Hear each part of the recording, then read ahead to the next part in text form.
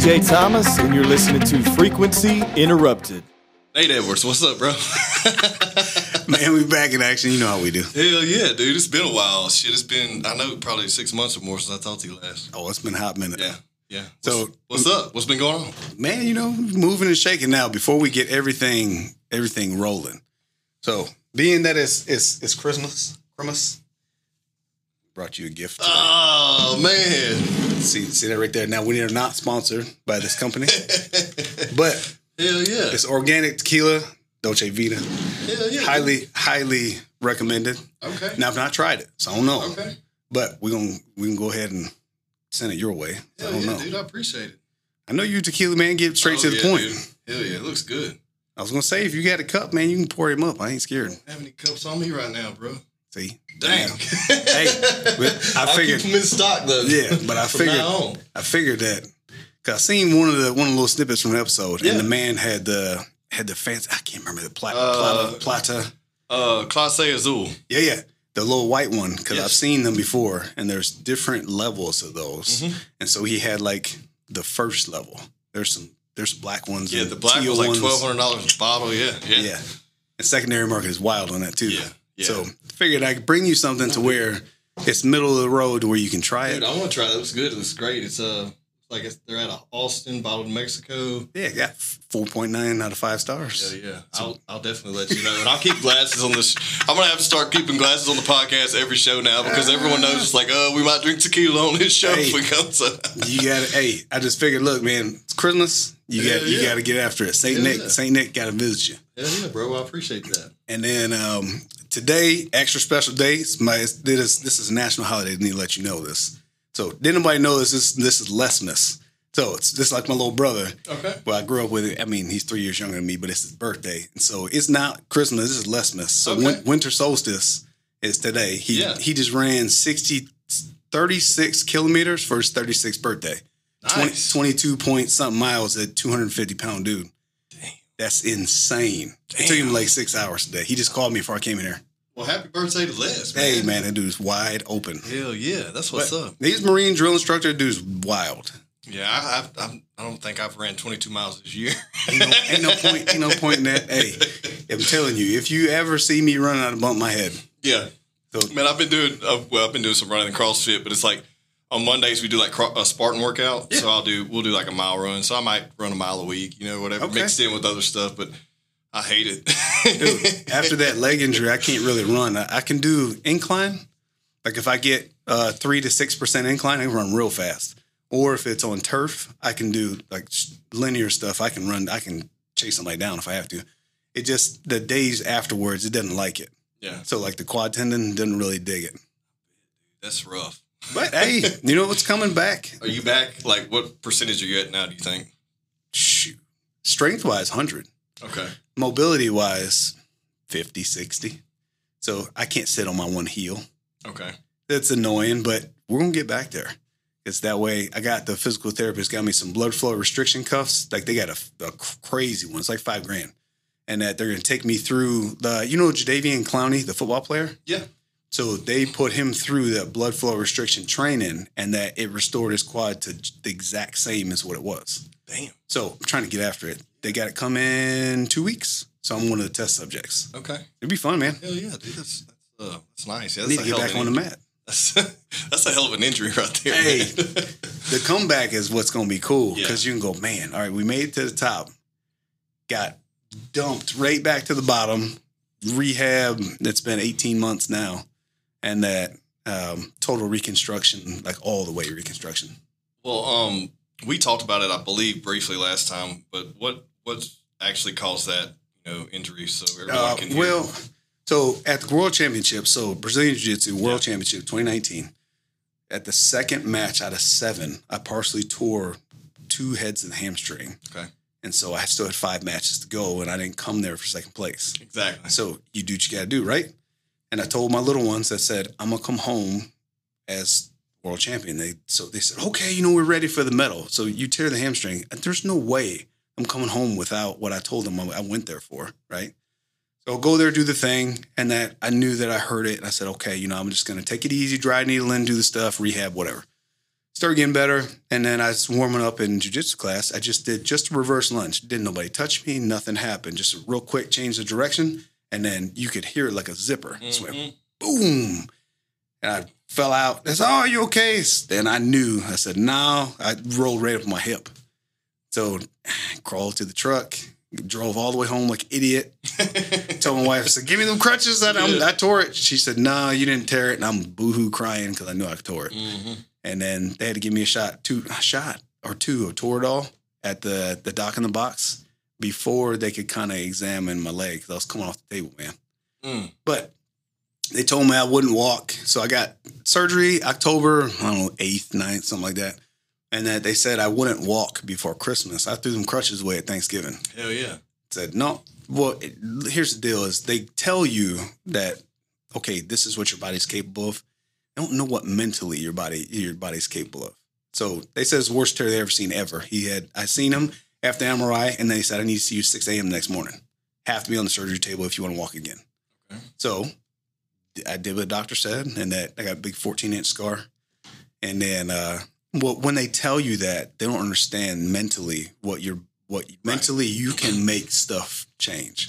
So like yesterday, last week, I hit a I'd say since 2018, snatch PR. I hit 225 for a double on this bum leg. So we'll get back. I'm over snatching 165 yesterday. Hey, talking about 225. We're gonna get all the way back. Yeah. So now, granted, I still can't kneel all the way back, but it's gonna be a process. And even if I have to figure out like yoga or whatever dry needling therapy stuff that we can kind of combo as close as I can to get back to the heel. I don't know. Maybe we get back, maybe we don't. But at least now quality of life is better. I can walk, and that maybe I'll never compete again, but I'd like to get back on the mat. Yeah, I mean, that's the start. Getting the mobility back. I mean, you're going to have to, that's the first step anyway. Plus, I miss them guys. Yeah. Like, I miss all them. Like, Wayne and them, that's good people. Yeah. And so, it ain't even about the competition. Well, I mean, it's family. Like, it's family. Like, you get in there and you push each other to, like, a level of giving up. You know what I mean? When you really don't want to. Because I don't care how good you are. There's someone in there that's always better than you. You're going to get thumped. And they'll fuck you up. And put you in your place mentally. But it's also great therapy because it's a good way to relieve stress without hitting people in the face. It's more of a relaxed stress, a more calculated stress reliever, I say. But also, I still enjoy. I get frustrated with jiu-jitsu. I don't hate it. I really respect it. But I get so frustrated because it's just you can learn every single time. There's so much to it. Correct.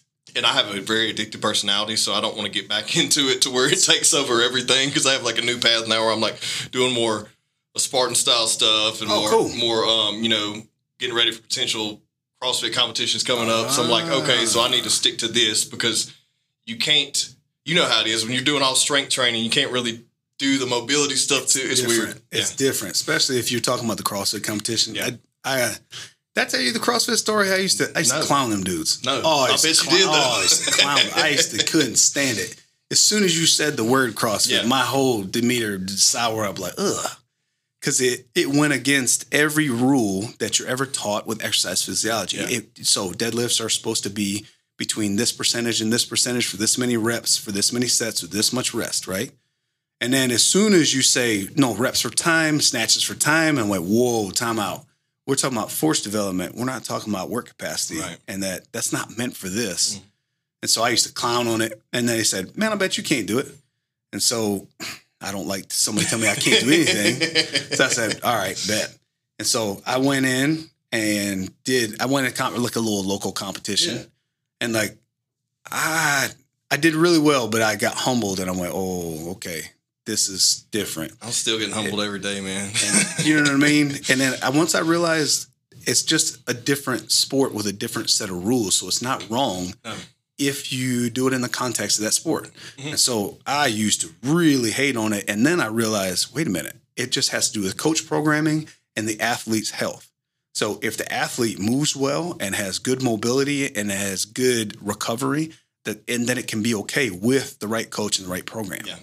If you have a crazy ass coach, that wants to Metcon you every day and has no plan of action, no annual plan, no mini or macro cycle, then you can get lost in the sauce, and then you have slap tears and back injuries and biceps tears, and it's bad. Yeah, it's a weird thing because like you realize that, you know, and I've had this conversation. I don't know if you and I talked about it last time, but I know people who are listening may have heard me say this before. And I'm sorry if you have, but I've had this conversation like to where I used to work out every single day, but I had a regimen to where I was working one single muscle every day. So I'm still getting plenty of rest in the rest of my body. What I didn't realize was I wasn't really pushing myself to capacity anymore because I got so lax. Even though I was mixing up the workouts, I wasn't elevating my heart rate to 180, you know, beats, you know? And so now I'm a new workout's thrown at me every single day. Correct. Well, not every day. I'm only doing it like 4 days a week. And by the time I'm on that fourth day, I'm done, son. Like, and I need those 3 days of recovery. So I've got a new perspective on recovery because I'm in a new boat, you know, and it was the same thing in mixed martial arts too. It was the same thing where it's like probably 5 days of training per week and you got to have those recovery days. It's very similar, but, I respect it now because, man, it's very similar to martial arts training. It's like every single day and like a weird part of me sore. And I'm like, what is that? It's even sore right there. But I see development and, you know, everybody sees it's like, okay, your body's changing. I feel healthier now because I don't have that big bloated bodybuilder look anymore. You know why? It's because your body is functioning the way it's supposed to. So bodybuilding, even though it looks really cool, right, is unnatural. Yeah. Because all right, in the jungle, in some third world country, a bodybuilder would mess around and die because you can't go and you can't climb a tree, you can't plow a field, you can't do the stuff. So with this kind of stuff, with the right program and the right mindset, if you're not trying to be a games athlete, you're probably gonna be okay. Yeah. And that if you're trying to be a games athlete, I'd say 20 to 25 years old is that's your window. Yeah, I agree. Anything above 25, your body does not have the resiliency to bounce back from those 3 and 4 training sessions a day. Yeah. Right.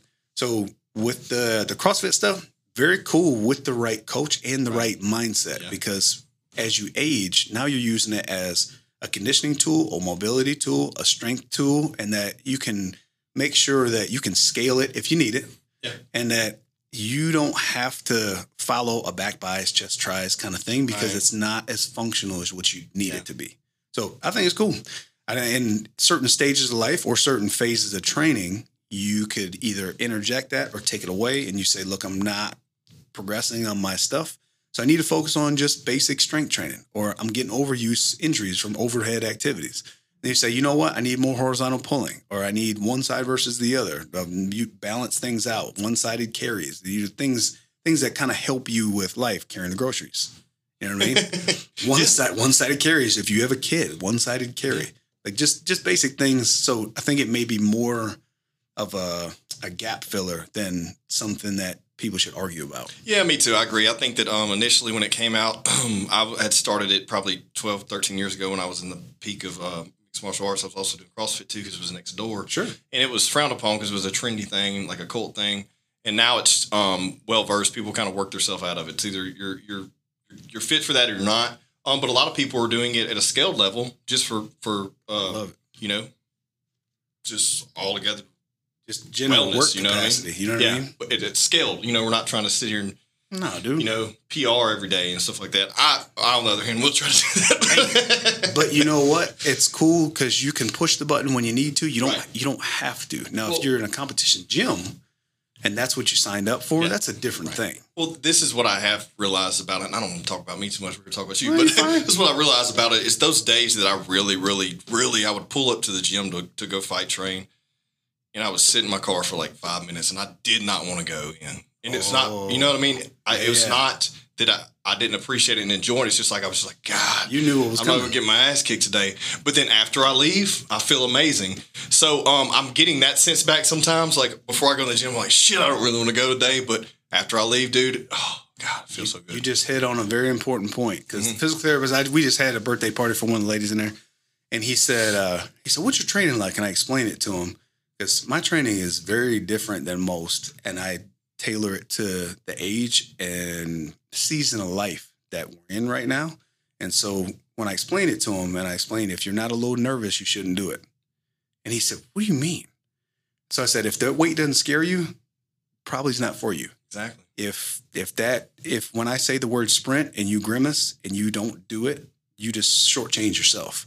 So whatever is scary to you, that's what you need to double down on. If you're excellent at doing giant weights for 5 reps and it doesn't do anything for you, don't do as much of it. I agree. Try things that you're not good at. Try to get better at something, because if you're just going in there to be in your comfort zone every fucking day, what's the point? And it's boring. And then you lose the reason why you train in any. You got to have that mentality to them. A lot of people don't. But if you can just entertain that mentality for a little bit, it's works wonders. It works wonders for like mental therapeutics. Your body being confused and actually different muscle growth in areas you never would have seen it before. Not to mention a shock to the system and, gaining muscle really quickly or losing fat really quickly. You know how those things goes. And it's crazy you just touched on that. I just talked to an airman today, and I talked to him for about an hour. It was supposed to be a 15-minute visit. It turned into an hour, like Big Brother session, which sometimes that happens. Yeah. A 26-year-old kid, he just, they had an 18-year-old or 18-month-old little baby. And he was, man, I want to talk to you about training and that, I'm just not excited to do it. And I told him, I said, okay, so either you got to change the time you train or you got to change your mind to train. And he looked at me crazy, like, what do you mean I got to change my mind? I can't change my time. I train after work. This is when I do it. I said, okay, well, then you got to change your mind. He goes, well, what do you mean change your mind? I said, well, all right, so bear with me now. Training is just mental fortitude. That's all it is. It's not lifting weights. It has nothing to do with you making your body stronger. It does not. It is making sure that your mind will take you through something that is really bad and that you don't want to do. And that when the bad stuff in life happens, you do it that way better, because that physical exertion, that physical practice that we call it, will lead to the mental health that you're looking for. So it bleeds into everything in life that you have. So being physically active to me that's about as crazy as somebody telling me don't brush your teeth. Yeah. So like it's a non-thing. It's a non-decision. Like when you're physically active, I don't care what physical practice you do. If you're a yogi, if you're a CrossFitter, if you're a power lifter, if you're a cyclist, I don't care. If you have a regular physical practice, I promise you that your mental health will be far greater. Yeah. Right? And that the way that you approach that and how he needed to change his mental about it was, instead of saying, oh, I have to, no, it's you get to. So I get to put myself into a place I don't want to be. So that way, when I get to things that are really hard, I'll make the accurate decision and I'll be healthy enough to do that. Right? And so that way, when you reframe it, oh, God, I got to do this. I got to do this. No, you don't. What the answer to this is just like you don't want to offend people by not brushing your teeth. Yeah. You do not want to let your family and your friends and your colleagues down by you being less of who you were supposed to be. That's a good perspective. Because without physical exertion and mental health, you're going to treat people different. You're going to carry yourself different. People can smell it off your skin. They know who is about it and who is not. It just is what it is. So if you carry that over into marriage, oh, I have to do this for my spouse. No, no, you don't. You get to do this because they chose to be with you. I have to do this for my kids. I can't believe I got to go to this Little League game. No. You get to do that. You have the privilege that a lot of people don't. And that when people understand, like when you make a conscious choice to help you, then it bleeds into, no, I get to go see this stuff. I get to have my people see this is a normal occurrence of life. Like Dad just trains. I get to be vibrant. I get to be alive for a long time. And that you start to infect people, because there's even a thing called like mirror neurons, where whatever you see and see me do and say, you're more likely to do and see and say. Yeah. So imagine when you're a kid, you were watching a ninja movie, right? For 3 hours after that movie, you were kicking and flipping and doing all this stuff. Now imagine hearing me bitch and complain and moan about everything in life. Guess who's negative Nancy now? So, yeah, exactly. So imagine if you see me throw down every day of my life and everything that comes out of my face is positive, more than likely, you're probably going to be better, because negative people can't hang around me. Can't. It's not possible. So in my sphere of people, there is not one negative person that can be around me. If they are negative, either we get into a very heated exchange and they leave, or they change the way that they are. because you're going to attract what you give out. That whole mirror neuron thing, you will not bring me into that light. I'm having an awesome time. I'm training my face off. I love life. I want to speak good into everyone. And that when you get around that stuff, it's infectious. You cannot be around that without doing it. You can't. Not possible. Yeah. That's the coolest thing. And I told that kid, and he said, man, I never even thought about it like that. I said, well, here's the deal. If I could talk to my 26-year-old self and say, you will never be 26 again. You will never be 26 again. You may have hit your last PR ever in your life. I can remember my last PR, and it bugs the shit out of me. What was it? 625 for a double on a squat. Oh. I remember it. Man. I remember it. And you never know when your last one was. That was my last one. I would never, I'm not even sniffing 200 pounds close to that. Yeah. But you got to approach every one of those like it's the last time you will ever be there, because you may never be there again. That's a really good point too. And that's a shitload of weight, you know, and man, how much do you weigh? Now, shit, I'm heavy now, Yeah, like 208. When you hit that. Oh, like 189, Yeah, 185. 185 pounds and 625 pounds on your back. Dude, we just get after it. No, ass At least be a thing. Ass the grass, man. No, I appreciate it, but I completely agree. I wish I could go back to my 26-year-old self and have a conversation. Yeah, man. I wouldn't have wasted 5 or 6 years doing dumb shit. You know, you know what I mean? And my potential of my physical capabilities while, you know, drinking and partying the whole time.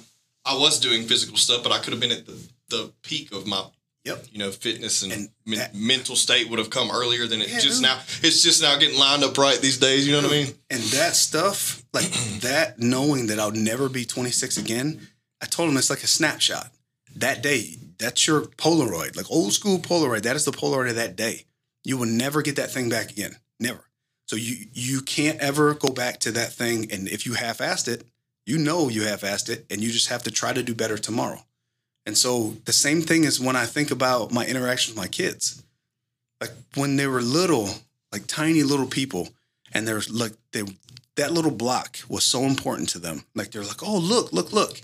And to them, that block is like everything. It's their whole life. But to us, like, yeah. Being conscious and paying attention to like that thing, that snapshot is gone. Like my kid will never be 4 years old again. I have an 11-year-old daughter. She will never be 5 years old again. It messes me all the way up. And I had like a major life epiphany, major. And it made me realize like, this is real short, really short. And that if you don't take advantage in that stupid carpe diem thing, I hate that. Seize the day. It's not a thing like seizing the day. That's too broad. How about you capture the minute? Yeah. Like when you're in it, like I'm directly locked into this thing. When somebody's in my office, I don't give a shit who comes in an office. Jesus himself could be outside and he can wait, because it's one of those deals that if you are not intent on that thing that you're doing, when he was saying he was half-assed in training, that's going to bleed into everything else. He's just going to be blah about his wife, blah about his kid, blah about his job, because he didn't set that first thing of, oh, I'm going to help me. Because if I quit on me, how many other people gonna quit on you? If you quit on you, do this. You know how much easy it is for somebody that's not invested in your skin to quit on you? Exactly. And not only that, I mean, if they're quitting on themselves, they're gonna quit on everyone else around them. See what I mean? Yeah. So when you capture that snapshot and you say, I'm gonna have me win so I can give to others, and that you infect that whole thing around you with the whole mirror neuron thing, that copying, humans are copiers. That's why things trend. Them stupid things when people are doing like this. You know what I'm talking about. Dude, no. We're copiers, right? And so if you give out that intensity of good, they're going to copy that. So shit, I hope that whoever sees, I don't give a damn. I hope that whoever sees this, they start saying, you know what? I think what I'm doing is not what I could be doing. And they just change it just slightly. That's the biggest thing, right? And before we get off, and I forget about this, you know, one subject you touched on is like putting yourself in a position where you're uncomfortable. It's so far-fetched these days, and it's almost, so do I, but it's almost like that kinky sex thing no one wants to fucking talk about. You know what I mean? Like, it's just something weird that it makes people, being out of your comfort zone makes people extremely uncomfortable, and being in the moment and not just like you said, instead of seize the day, seize the minute. How many minutes are you living to where you're distracted by multiple different things and not putting your 1 minute into that minute? You know what I mean? I'd rather have 2 excellent things than 200 half-ass ones. Exactly. But it happens, and it's because of just how we've developed. We have so much, we have so much going on, and our attention is very, very limited. And so it's like everything's easier now. Amazon coming to the house, grocery shopping is easier. Everything's easier. There's less restriction. So conversations about being uncomfortable make people extremely uncomfortable, and it's just harder to double down. So I could see where people are even more unlikely to do those things because of all this new anxiety and shit. And people want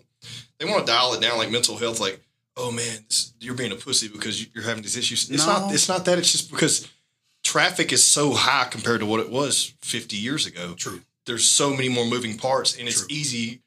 It's really easy for us to get distracted and not focus. And it's also easy for us to take that, more comfortable route, even though it may not be the best route for us. But I completely agree. I'm one to where I'm like, no one cares, work harder, but you got to get to the root of something first before somebody can make that mentality shift. I'm a huge fan, like when people are wrestling with that, like my hard and your hard may be someone's easy day. Mm-hmm. Or vice versa. Most definitely. You know what I mean? It's all perspective. And so I'm a big fan of running towards anything that makes you afraid. If you're scared to talk to your mother-in-law about her annoying ass habit that she may have, not my mother-in-law, but we have open lines of communication. Yeah. And that if you're not willing to have the uncomfortable conversation, if you're not willing to improve your health, you don't have to be an underwear model. If you just so that way you're not reliant on pills, right? If you're not willing to improve your health, if you're not willing to show up for your kid, if you're not willing to be the team player that makes the team more money, not just because it's your raise, but it's because it's the right thing to do. If you're not willing to do the things that are holding you back, and we like to self-medicate ourselves with whatever distraction we can, and that's just human nature. No judgment on my end, but trying to be intentional about, number one, you control you. You don't control anyone else. That was part of that major life thing when I realized big things have shifted. I attended a couple of really good courses. I'll tell you about it. But when you control your own skin and don't worry about anything else, magically things get better. So when you control your own skin and you train yourself to the best of your ability, even whatever your set point is, doesn't matter. If going for a walk around the block is hard for you, go around the block. Don't care. If sitting down and doing math with your kid is hard, do some math. Don't care. If turning off the TV is hard for you, turn that shit off. It's just do something that makes you not comfy. So then you earn your leisure. And then as you get to more difficult tasks in life, it's easier to overcome those. Yeah, dude. You know what I mean? Because you faced adversity. No matter if it's the smallest piece, you have to start somewhere. Yeah. So like that course I was telling you about, it's an emotional intelligence course. Okay. And so the emotional intelligence course and organizational leadership, both together. It was a 72-hour course. They slam-packed it in because it was supposed to be like a 5-day thing. And that it completely blew the doors off the way that I look at myself and other people and how I speak to them. Completely That's blew crazy the doors for you off. To even say that, because you don't seem like the type of guy who's going to sit down in a class and come out of it any different, because you're so, you know what I mean? You're so outgoing already and very unique. And so that I'm interested to hear about this. It blew the doors off that thing. So, okay, if I tell you, what to you means inauthentic? So let's just do that right there. Little experiment. Oh man, what do you mean? Like an example? Yeah. What for like your definition? If you were to say, what is inauthentic to you? Not real. Good. See, now there's nothing wrong with that answer. Right. Right. And by definition, it just means that you change something to the left or to the right that was not its original intent. Mm-hmm. So if I called you inauthentic, so let's say that there was a scenario and your wife said, hey, do you like my shirt? Do you like my stuff? And you said, no, man, you look great. And inside you're going, I don't like that. Yeah. I would say you're being inauthentic. Right. Now, my initial reaction, I got pissed. I said, because he told me I was being inauthentic. when I gave him a scenario, he said, "No, you're being inauthentic." And I looked at the man, and I immediately had my guard up and went, "Hell, you talking about him being inauthentic? Because where I come from, that's being fake." Right. And so he said, no, sir. He said, "I want you to think about your answer." He said, "I don't care about what you said." He said, "The definition is the definition, regardless of your opinion. It means that you are not being truthful in that scenario, which means you are inauthentic. Not that you're an inauthentic person. You had an inauthentic moment." Yeah, moment doesn't define you. Yeah, see what I mean? Yeah. But in those kind of terms, when you speak to people, words have very large meanings, and that I could say a word and you say a word and we think two different things, and that's how arguments start. Definitely. And so the way that I speak to people now, I speak exactly down the line and say it what it is and listen to what they interpret that word is. Listen to how they interpret that phrase, because they may take great offense by that. Okay. Give me an example. So if I was negative Nancy all the time, right? Right.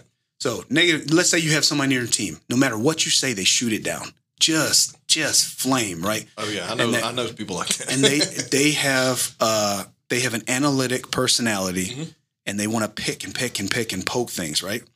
And so instead of getting mad and like coming at them because that's their way, that's their tendency, that's how they interpret things, that they are going to be wrong before they're right, here's how you rephrase it. "Well, hey, Jim, they got this thing. No, it's wrong because this, and this." Instead of that, and my initial reaction would be like, "This motherfucker." What you do is you say, "Hey, Jim, I know that you really do a lot of research on this thing. Hey, can you pressure test this and let them naturally do their gift of poking holes in things? So that way when they give it back to you, it's right." Instead of getting offended that they're always negative, you can get right around that and say, "Hey, Jim, can you poke holes in this for me? Because they're going to do it anyways." You know they're going to. Yeah, I've had those scenarios in business a lot to where, you have to make it someone else's idea. Yeah. You know what I mean? And so learning how to do that and create a solid team. Yeah. And that learning that if I told you that this can right here is heavy, I'm not wrong. You're right. And that, or if I told you, if anybody had a political affiliation and they said this, and this, they're not wrong. And accepting people that, man, I value what you said. Here's what I think. How can we create this thing together? Yeah, man, that's the biggest thing we're facing right now. Just value that. And politics, or if you say that can is not heavy to you, but that's your reality, not mine. And that's okay. Learning to not project my expectations onto people, because I want everybody to be the shit. Yeah. I want you to be hard charging. We're door kicking. We're getting after it. You love people. You want to be around people. You need to be positive, or you need to get away from me. Extra wrong. I was projecting me onto them, and that I am an extrovert, right? Extrovert. So you even learn about the person that you are by taking this crazy ass test. And I took 3 of them, and that what I thought I was is exactly what I am. And that extrovert that is very intuitive, but will cut your neck off if you don't follow the protocol. Yeah. So there's 4 letters that go to that, where you have some people that are introverts that are not intuitive, they're data driven, and that they get spoken to by numbers and facts and paragraphs and that nature, where extroverts, introverts, they smash together. And that you think that they're a recluse, they think that you are too loud and whatever, you're not organized enough.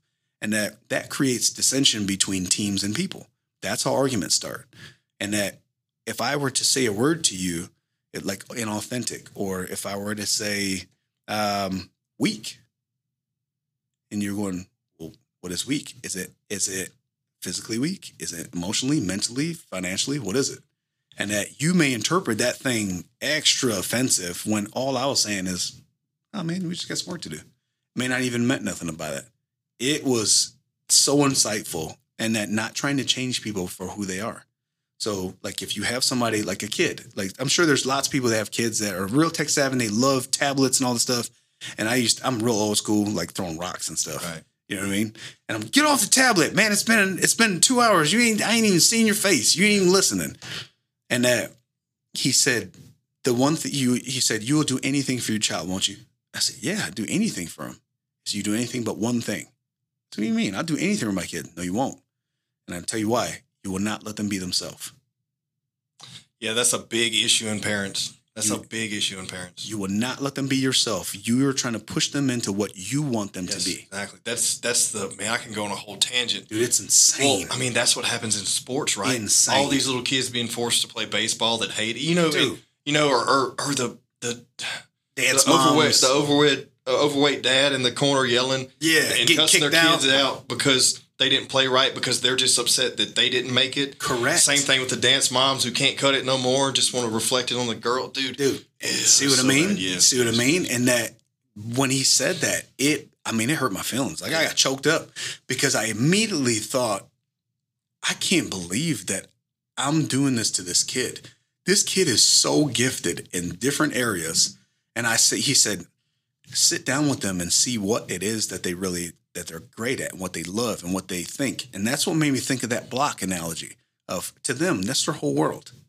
So find out what it is. So I sat down and said, hey, can you show me the Roblox thing? She showed me, blew my whole mind. She had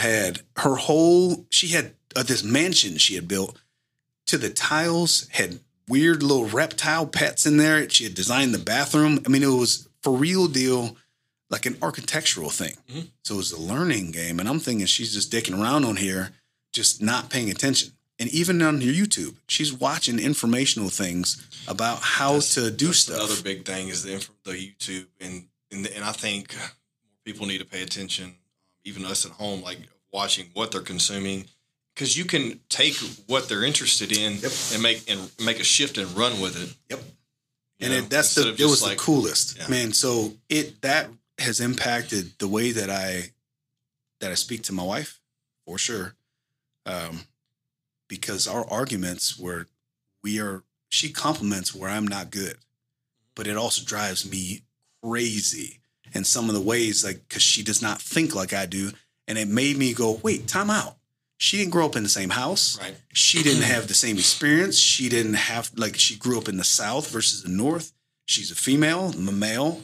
Like you got to take things into context. So when I say it blew the doors off of how I interact with people and treat people, complete shift. Even my son, such a blessing because he just started wrestling. The dude was wild, right? And that I went in there and my first reaction is, I know exactly what to do. And when I'm watching the coaching, and my first reaction is like, okay, I got to step in because no, that's not right. Or put your hand here, put your knee there.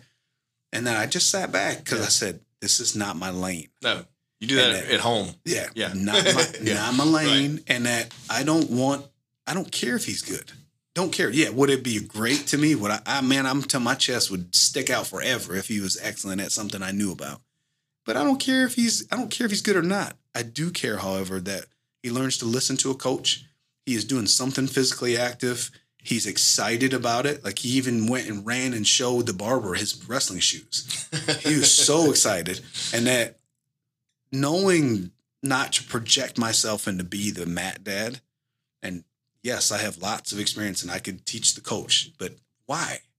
He has a good thing going and he has asked for my input from time to time. I put my shoes on and I help him, but that's not my program. It's not my place. Yeah.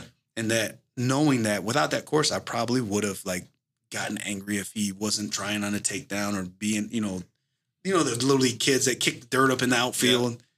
There's no reason to be upset. The dude is about to be 5. He's 5. Yeah. It's a whole ordeal. That's great though. That's a good point that you brought up because that's such an issue. And I know if any of you listening or watching, you've been there before. You've either experienced it as a kid or you're the parent doing it right now. And we've been guilty of it in some way or some shape or some form. The spousal thing or like the significant other thing, I think truly if you could just pause and think of number one, all right, would you do that said behavior if they were standing right next to you? Yeah, no, of course. So I conduct myself like that all the time. Yes. If she was standing next to me, would I still say it? Yeah. Yeah. I sleep real good because of that. Number 2, think of their perspective before you open their mouth. So sometimes a pause. So I've started pausing. And then instead of like barking back, I say, how can I help you? Or what's the problem? Instead of my usual, Like, I'm a combative person. Like, if you come at me with fire, I'm not taking a step back. I'm going forward. And that's the makeup. That's a fighter. You don't go backwards. You go forwards. You bite down your mouthpiece and say, oh, we're doing this? It's so learning the other side of that and how to take an L gracefully is cool. Yeah, that's it's being selfless in that part is most of us bullheaded men like fault, as far as not doing that, because I've had these conversations with my wife too. It's like, the great thing about us is like, you can have a difference in opinion than me, but we're still married and we're still getting along. Yep. I'm not saying that I agree with your opinion on this thing, but let's agree to disagree and move forward. That's the biggest problem in society right now, right? Yep. But I mean, approaching it that way has been very great for us. And I think that I was a bachelor so fucking long that when I finally found someone that I actually wanted to spend donate myself to, agree to say, hey, I want to live the rest of my life with you, and connect. I was like, well, I made all the mistakes, so I know what not to do. So let's apply the other things. Yeah, you know what I mean? Just being calm and never my principles lately is if you raise your voice, it's not a conversation now. Oh, no, yeah. That's the biggest thing, especially for kids, man. I grew up in a household where there was a lot of yelling. Me too. And I don't want to do that. I don't want that to be my household because, man, it was bad. You get stressed. Oh, dude, yeah. You shouldn't be stressing a child out. You know what I mean? Not at that level of, that's just projecting your problems on them.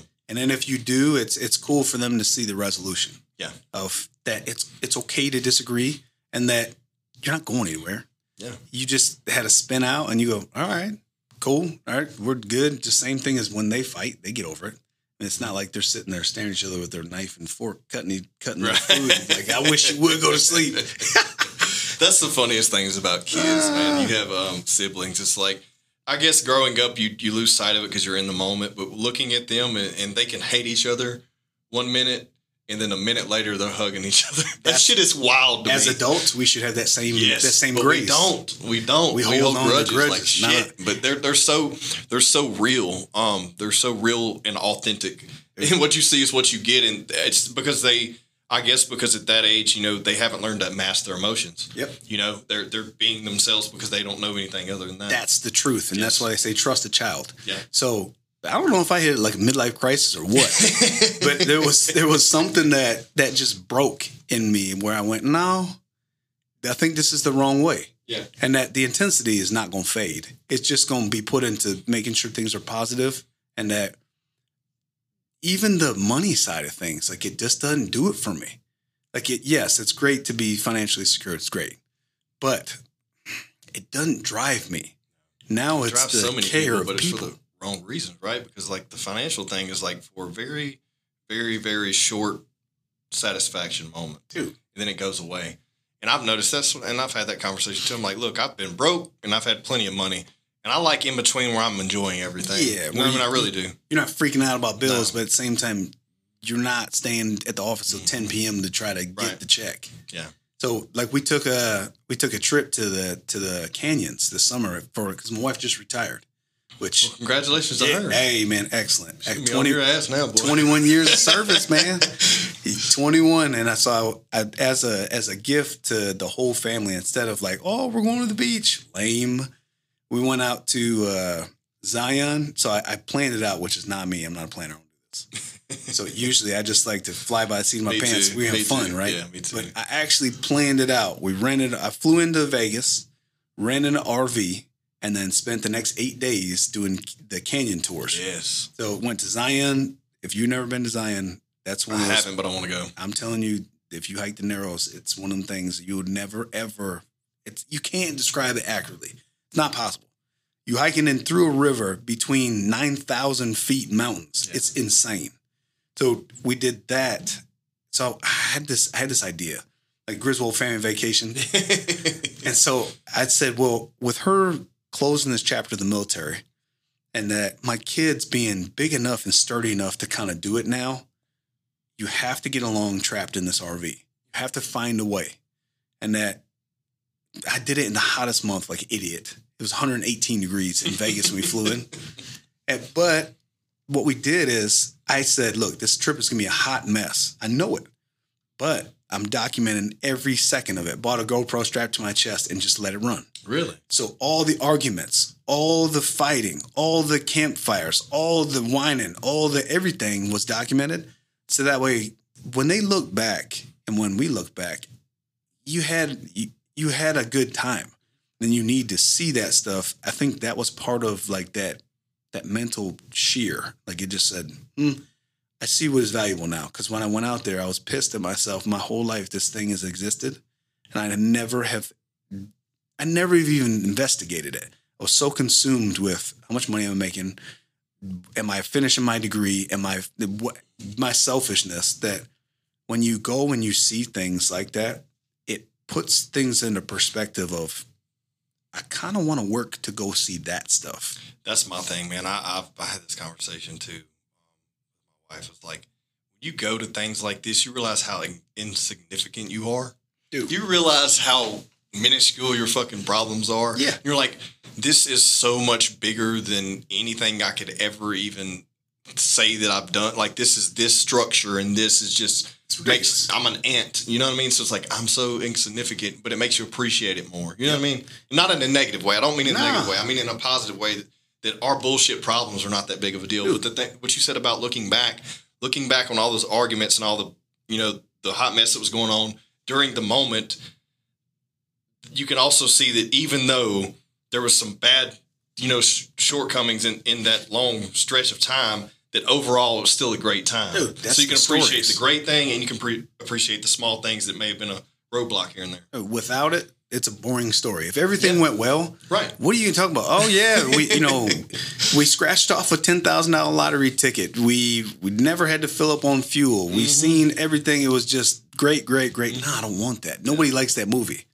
So when you look back on it, yeah, we had some spin outs. We seen some crazy things. I had a 4-year-old kid that hiked 7 miles in a river. That's insane. So when you're looking at it, you're going, how do we manage that? My mom came along. It was a thing. So you went to Zion, then you went to Bryce Canyon, then you went to the Grand Canyon. I don't ever want to go there again. There's no guardrails at the North Rim. Yeah, dude, you mess around and fall. Dude, I did. When we went up to this last trip at Continental Divide up in just on the other side of Denver there. Oh, nice. Loveland Pass. I was flipping shit because we were going to go up there and elope, and we were going to do the thing with Indian and all this cool shit. I didn't know where the address was, neither did she. We just got a waypoint. Ooh. Well, I'm driving up there, and there's 18-wheelers passing me, and bro, there's no guardrail. There's no fucking guardrail, and it's straight. We're 12,000 foot up. No. And she's like, "Hey, by the way, there's no, like, gosh, that's long ways." I'm like, "Shut up!" No. I've been sweating. I was driving through the mountains sweating. I was stressed the fuck out when I finally got there. Was trying to get all like dressed nice and shit. Like I was stressed the fuck out, dude. I was driving the stupid RV. It's 34 feet long through the winding mountain roads. Oh no, that's what I'm saying. I was in the SUV and I was like freaking out. Hell no, there's no way. White knuckling it. Kids were like throwing paper airplanes and fighting with each other. I said, "Sit down." But now you can talk about it and appreciate it now. You know what? But that's the cool part about it is without defining something like trying to get out there and do something that you never done and create memories instead of acquiring things has really been impactful for the latter part of life. So learning like with that course, that was after that thing. So I was more receptive to it. I think leading up to that, that's where the major thing went. And I was like, no, I think I'm doing this wrong. Mm-hmm. I think that I'm chasing all these accolades, which are cool, trophies on your case or whatever. Right. But what are you doing it for? Like the whole reason why we go to work is to support and enjoy the people we care about, right? What else are you going to work for? Yeah. So to me, it made it very simple. So now I'm about to go do another one. In the summer, I'm going to Washington State, where I go up to Seattle and then go to Mount Rainier and then go to Olympic State Park. Did you know about Olympic National Park? Yeah, I've heard about legit. That. And I still want to do Yellowstone. I want to do all that stuff up there, man. I got to do all that. Yeah. We got to talk about this. But highly recommend doing the RV thing because you going camping, man. No, I love it. Easy. I've had that conversation too. Once I'm done with all this, kids are raised, I will live in one. I lived in one briefly for about a year. Oh, so you know. Yeah, but I wasn't living in it camping. I was just living in it to save money and be at multiple places at one time. Yeah. But I've experienced enough to know that I could love to just be on the road for like 2 or 3 years and just see everything I want to see and live very, very, slim, not having much expenses other than, fuel and food. Yep. Little campsite thing where you get your water, you get your sewer, you get your cable. And then my plan, if I could do that, if I ever hit the lottery, that's probably what I'd do. I'd buy a really big one. Me too. And then travel around the cities and that homeschool the kids for a year. Just travel around to the cities and then stop at an interesting place, find a gym to go train. Yep. And you see what little things out there. And then for 1 year, you see the whole United States. Yes. That would be bad. That's what I want to do. I definitely, that's on my list, and it's not going to be a bucket list because I hate that word. Because bucket lists never get filled, man. Dude, I didn't have the money, and be honest with you. I didn't have the money. I'll put it like this. I had to budget some money that you could have put elsewhere. Mm-hmm. I'd have spent it twice over. It was such a good thing. Of course. It doesn't seem, it's like, God, that seems expensive. But if you think about it, as much money as we waste on going to this, restaurant for dinner or doing this bullshit or, whatever. Buying, this and that, for kids that really, they don't need when we could tell a story with something else, you know what I mean? No, I'm right there with you, man. But that was all part of since the last time I spoke to you, major life things have happened. That whole thing. So like people say, I wish I'd have known then what I know now. Yeah. I think I'm in that place of knowing the things now. That's one of those things is that, like, it's funny because you're at your heightened potential physically in your mid 20s to early 30s, but you don't really hit your heightened physical, mental capacity until you're in your 40s. I know, so man. It's fucked up because shit, if I'd have known this then, and you know what I mean? But I'm getting towards my grown man age. Yeah. You ain't grown till you hit 50. No, I agree. So when you're 50, you know what you like, you know what you don't like, what you will and won't put up with. Yeah. And that you're just kind of kick rocks. If you're not part of the solution, you're part of the problem. Mm-hmm. And that we can be friends. We can be colleagues. We ain't be friends. Right. It's just one of the things. I'll shake your hand and we can go get a sandwich, but you ain't come to my house. Right. Yeah. Yeah.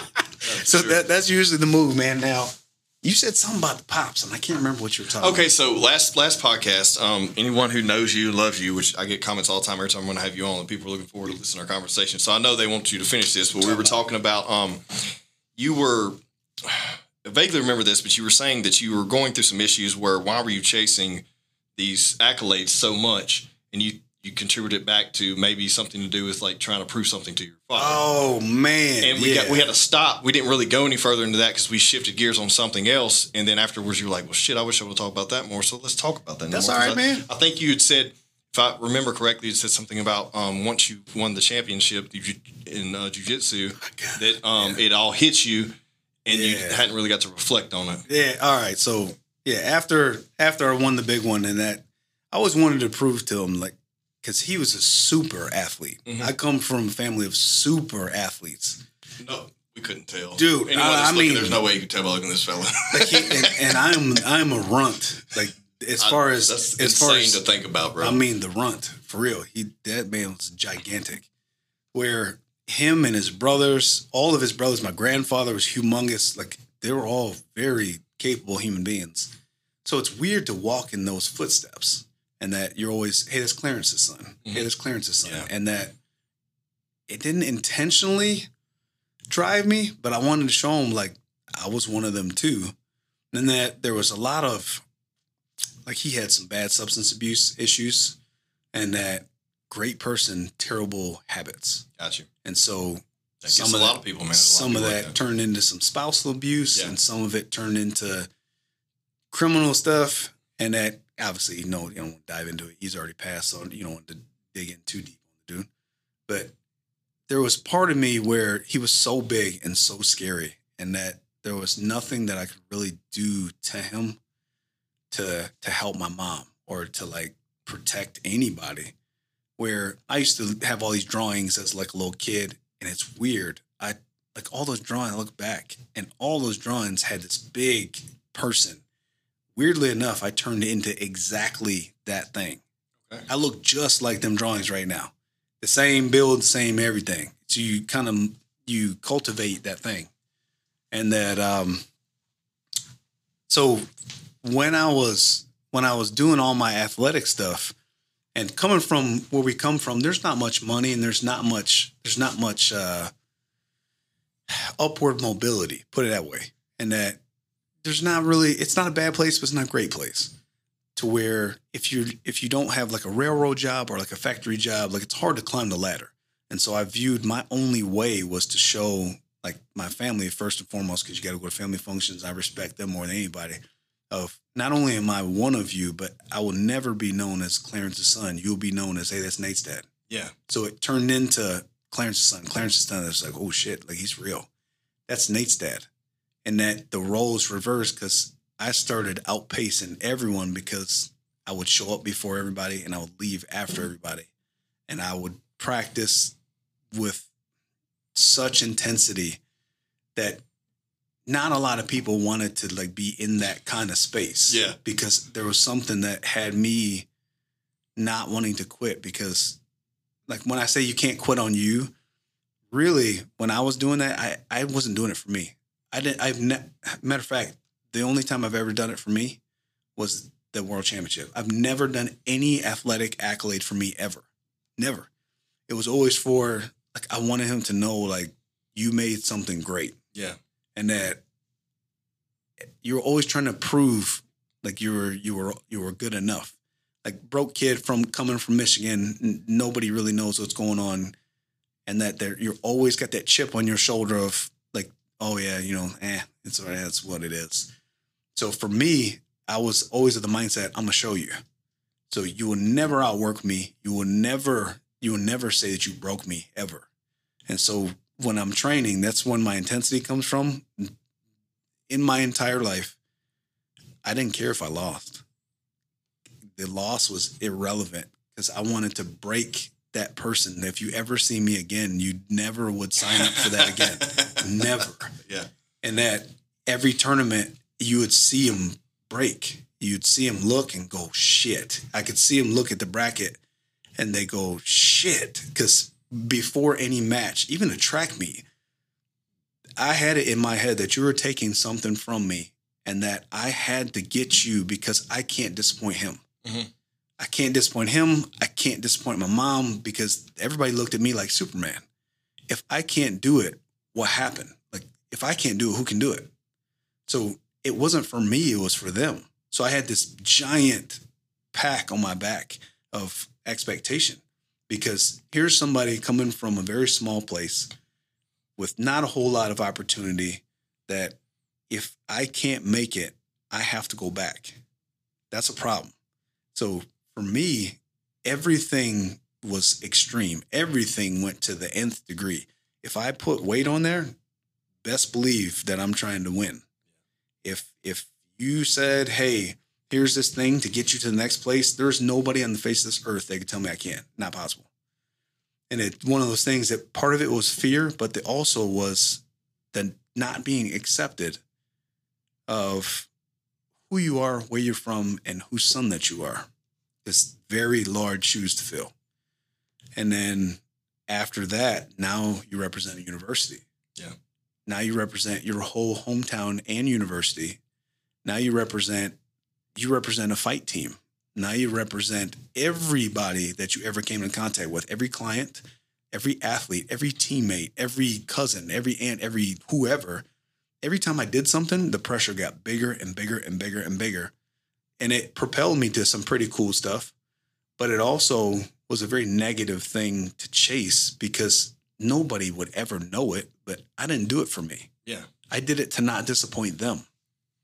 And then when he died, it really put it in overdrive because I said, okay, I can't squander what this is because I was given a certain set of gifts and that if he were to see this, I wish that he could see what really happened. Mm-hmm. Then when I won the championship, it's like everything just broke. Because then I won it, boo-hoo crying. You'd have thought this was the greatest thing that ever happened in life.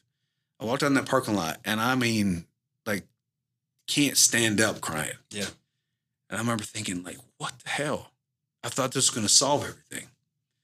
And I think all it did was it made me take inventory of why did I break myself for 25 years for the approval of somebody that all you had to do is show up? He didn't give two shits if I was the greatest ever. I thought for sure that if I wasn't, then I was a disappointment. So for me, it was a humbling thing. Like, granted, would I ever take that back? No way. I've lived 1,000 lives. Right, and the story to tell is, amazing too. Like, It's insane. You don't miss out on any of that. But at the same time, now you know why. That seems to be that I can see where that would be frustrating. Dude, when I won it, I thought that it was going to bring this giant closure. Mm-hmm. Hell no. All it did was it made me realize that the trophy, it wasn't the trophy. It wasn't the championship. It was me busting my ass that he was so proud. Like, holy hell. Like, this guy is mine. That's what, and I see it with my son. I don't give a shit if he's good. I want to see him work. I don't care if he loses every match, but he's the hardest worker. He shakes people's hands. He is an excellent human being. And I didn't realize this, but me chasing all that crazy stuff made me the person that I am, and that I appreciate people, and that I care about people, and I understand about suffering and making sacrifices and appreciating, when times are good. So even though he will never see it, I think that he has changed my life for the better forever. Because without going through all that bad stuff and really having to dig down and pulling like the Rudy, I had no business at Central Michigan Wrestling. No business.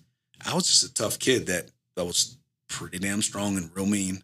I had no business in there. There's world champions, cadet team national. I mean, people, they were badass dudes.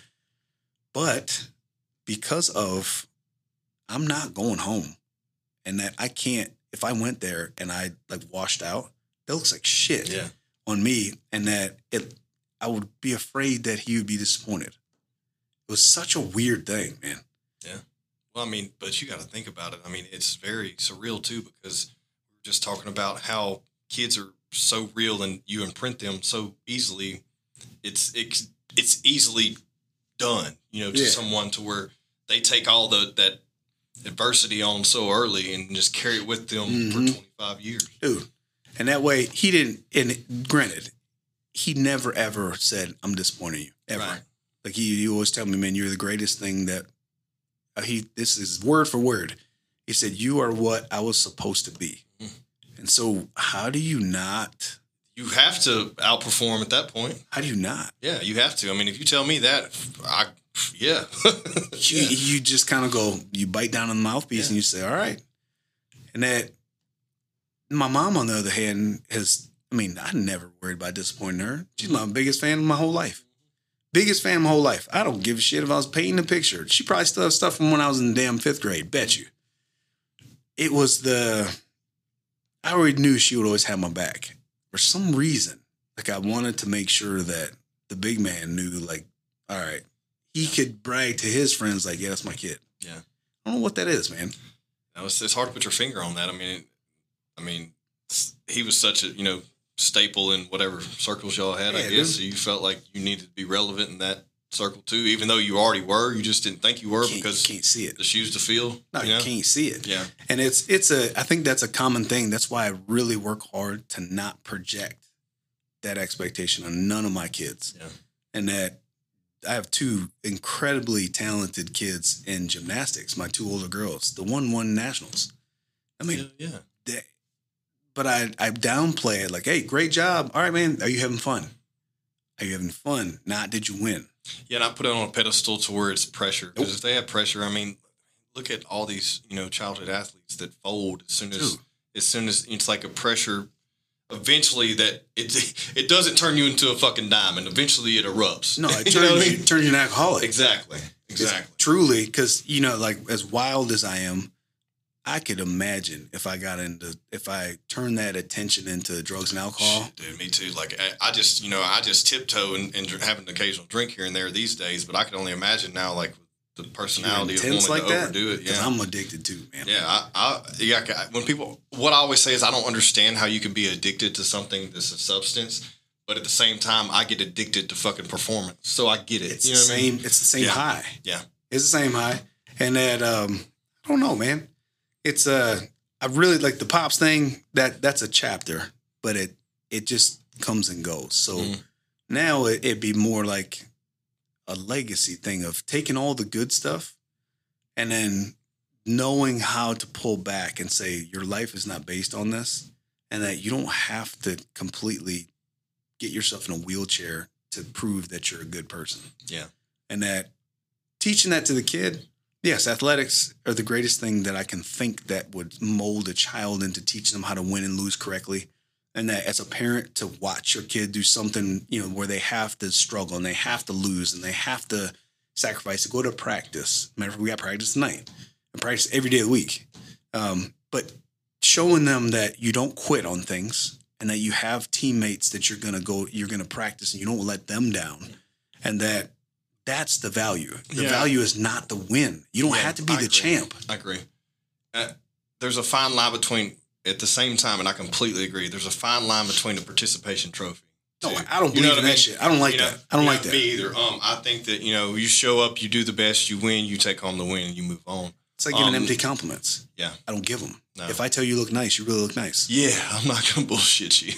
you know what I mean? So no, that's a good thing, man. What you see is what you get. And that's the thing. We're in a weird scenario right now with society. It's just like, everyone's offended by something, but yet no one wants to be accountable, bro. No one wants to be accountable. All right, so can we put this out there? Is this going to get erased? Listen, dude, go. No, I'm not erasing anything. Let's do it. If we put this out there, for any and all people that are listening, stop taking yourself so damn seriously. Yeah, no shit.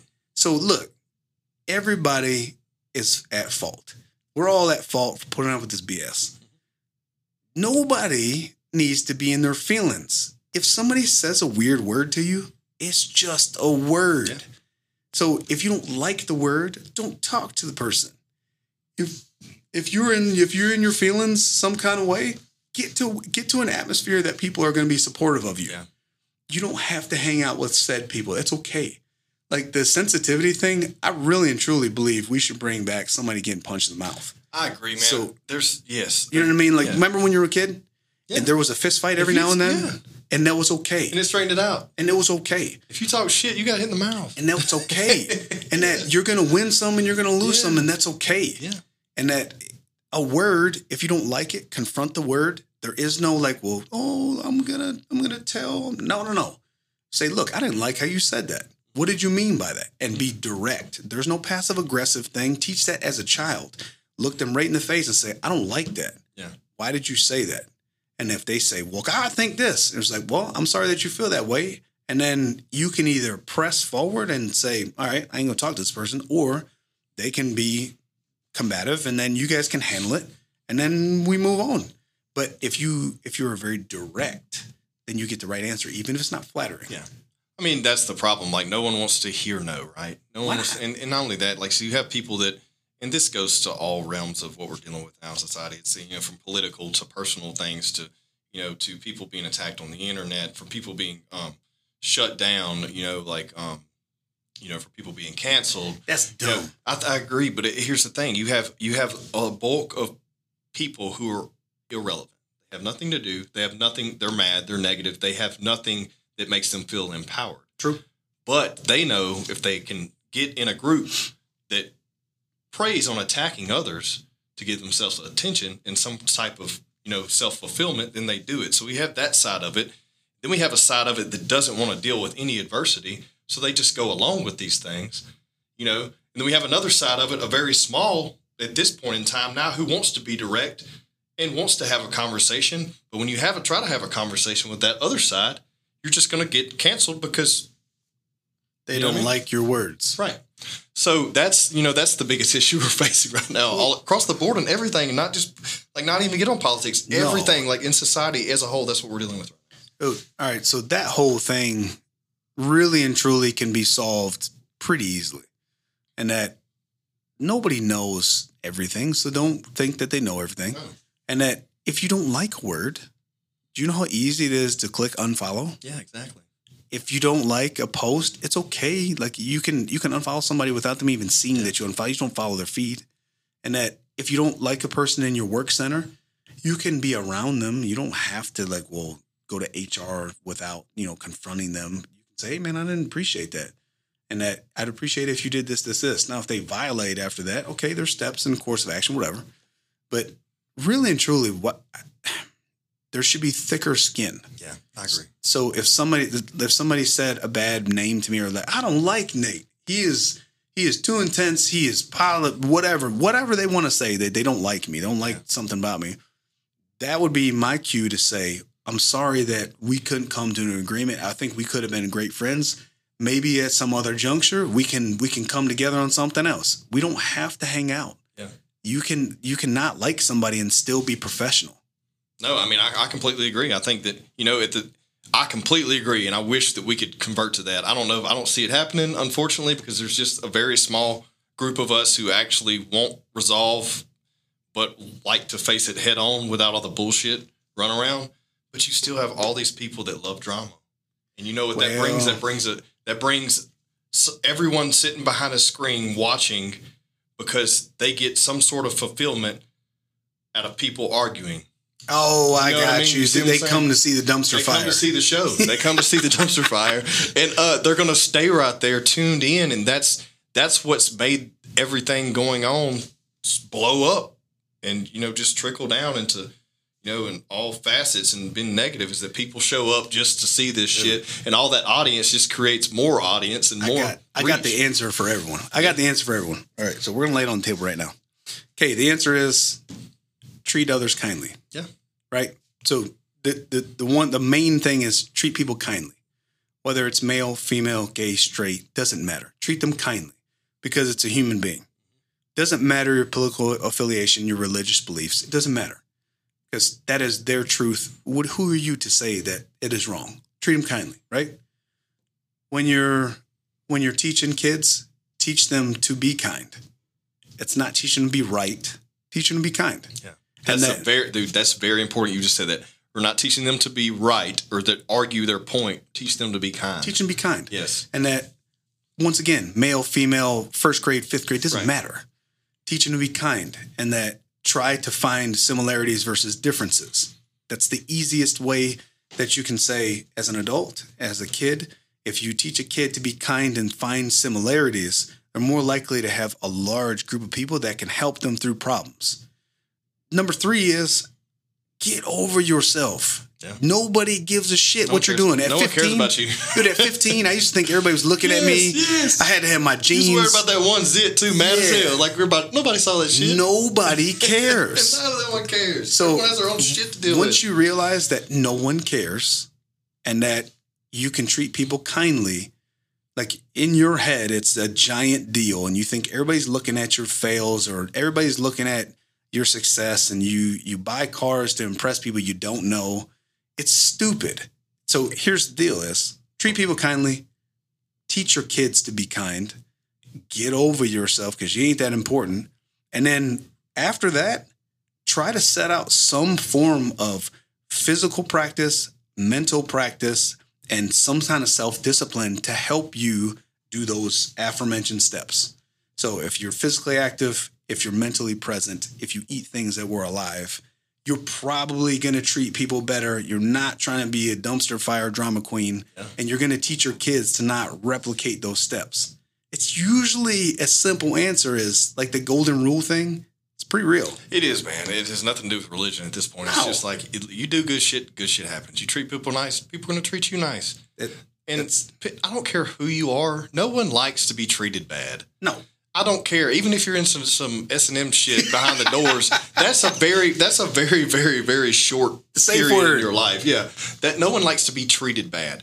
Everyone on this earth that I've ever come across with all walks of life, if you treat them nicely, they feel better. Correct. Okay. But if you treat someone bad, I mean, no resolve comes out of that. And so if you have a kid that is a turd, 9 times out of 10, it's because you're a turd. Yeah. Let's just call it baby ugly. Let's just say what it is. Yeah. So if you notice turd tendencies in your kid, you can always right the ship.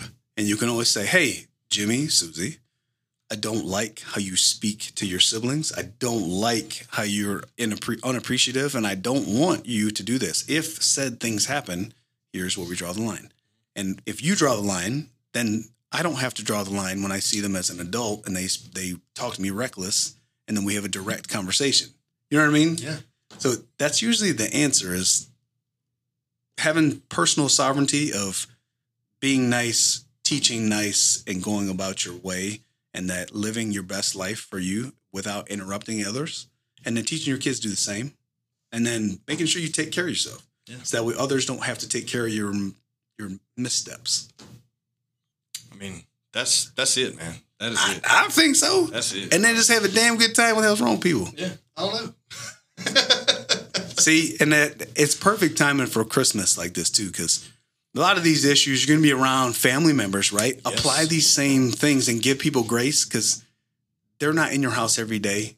They're not around you every day, and you never know when's the last time you're going to talk to them. Exactly. Savor that moment, because I've been the same way where I would dread it, and we all do. We dread this. Like, we got to deal with Aunt Barbara this weekend, or we got to deal with Uncle Bill or whoever, you know what I mean? Watch them stories. Our grandma, but then what happens when that next junction, they're not there, and you're like, shit. You know, it happens, you know, and we're all guilty of it, but yeah, man, savor the moments. And on Christmas season, man, those little principles right there. Oh, somebody wrote that down. We need to timestamp that. Write that thing down. Those principles, and it's common sense, but somebody needs to say it out loud. Mm-hmm. And I feel like if we can at least start that, maybe our generation won't feel it, but the next one might. Yeah. And that encourage resiliency. I hate that word. But encourage the resiliency of, just because you take an L does not mean that you quit. You don't quit. You just find the way to win. I agree, bro. Oh, I like it, man. Let's wrap it up right there. I got you. Thank you so much. Hey, man, appreciate you having me. Hey. Grind to Shine 365. That's the man. What's happening. Hell yeah. All right, everyone.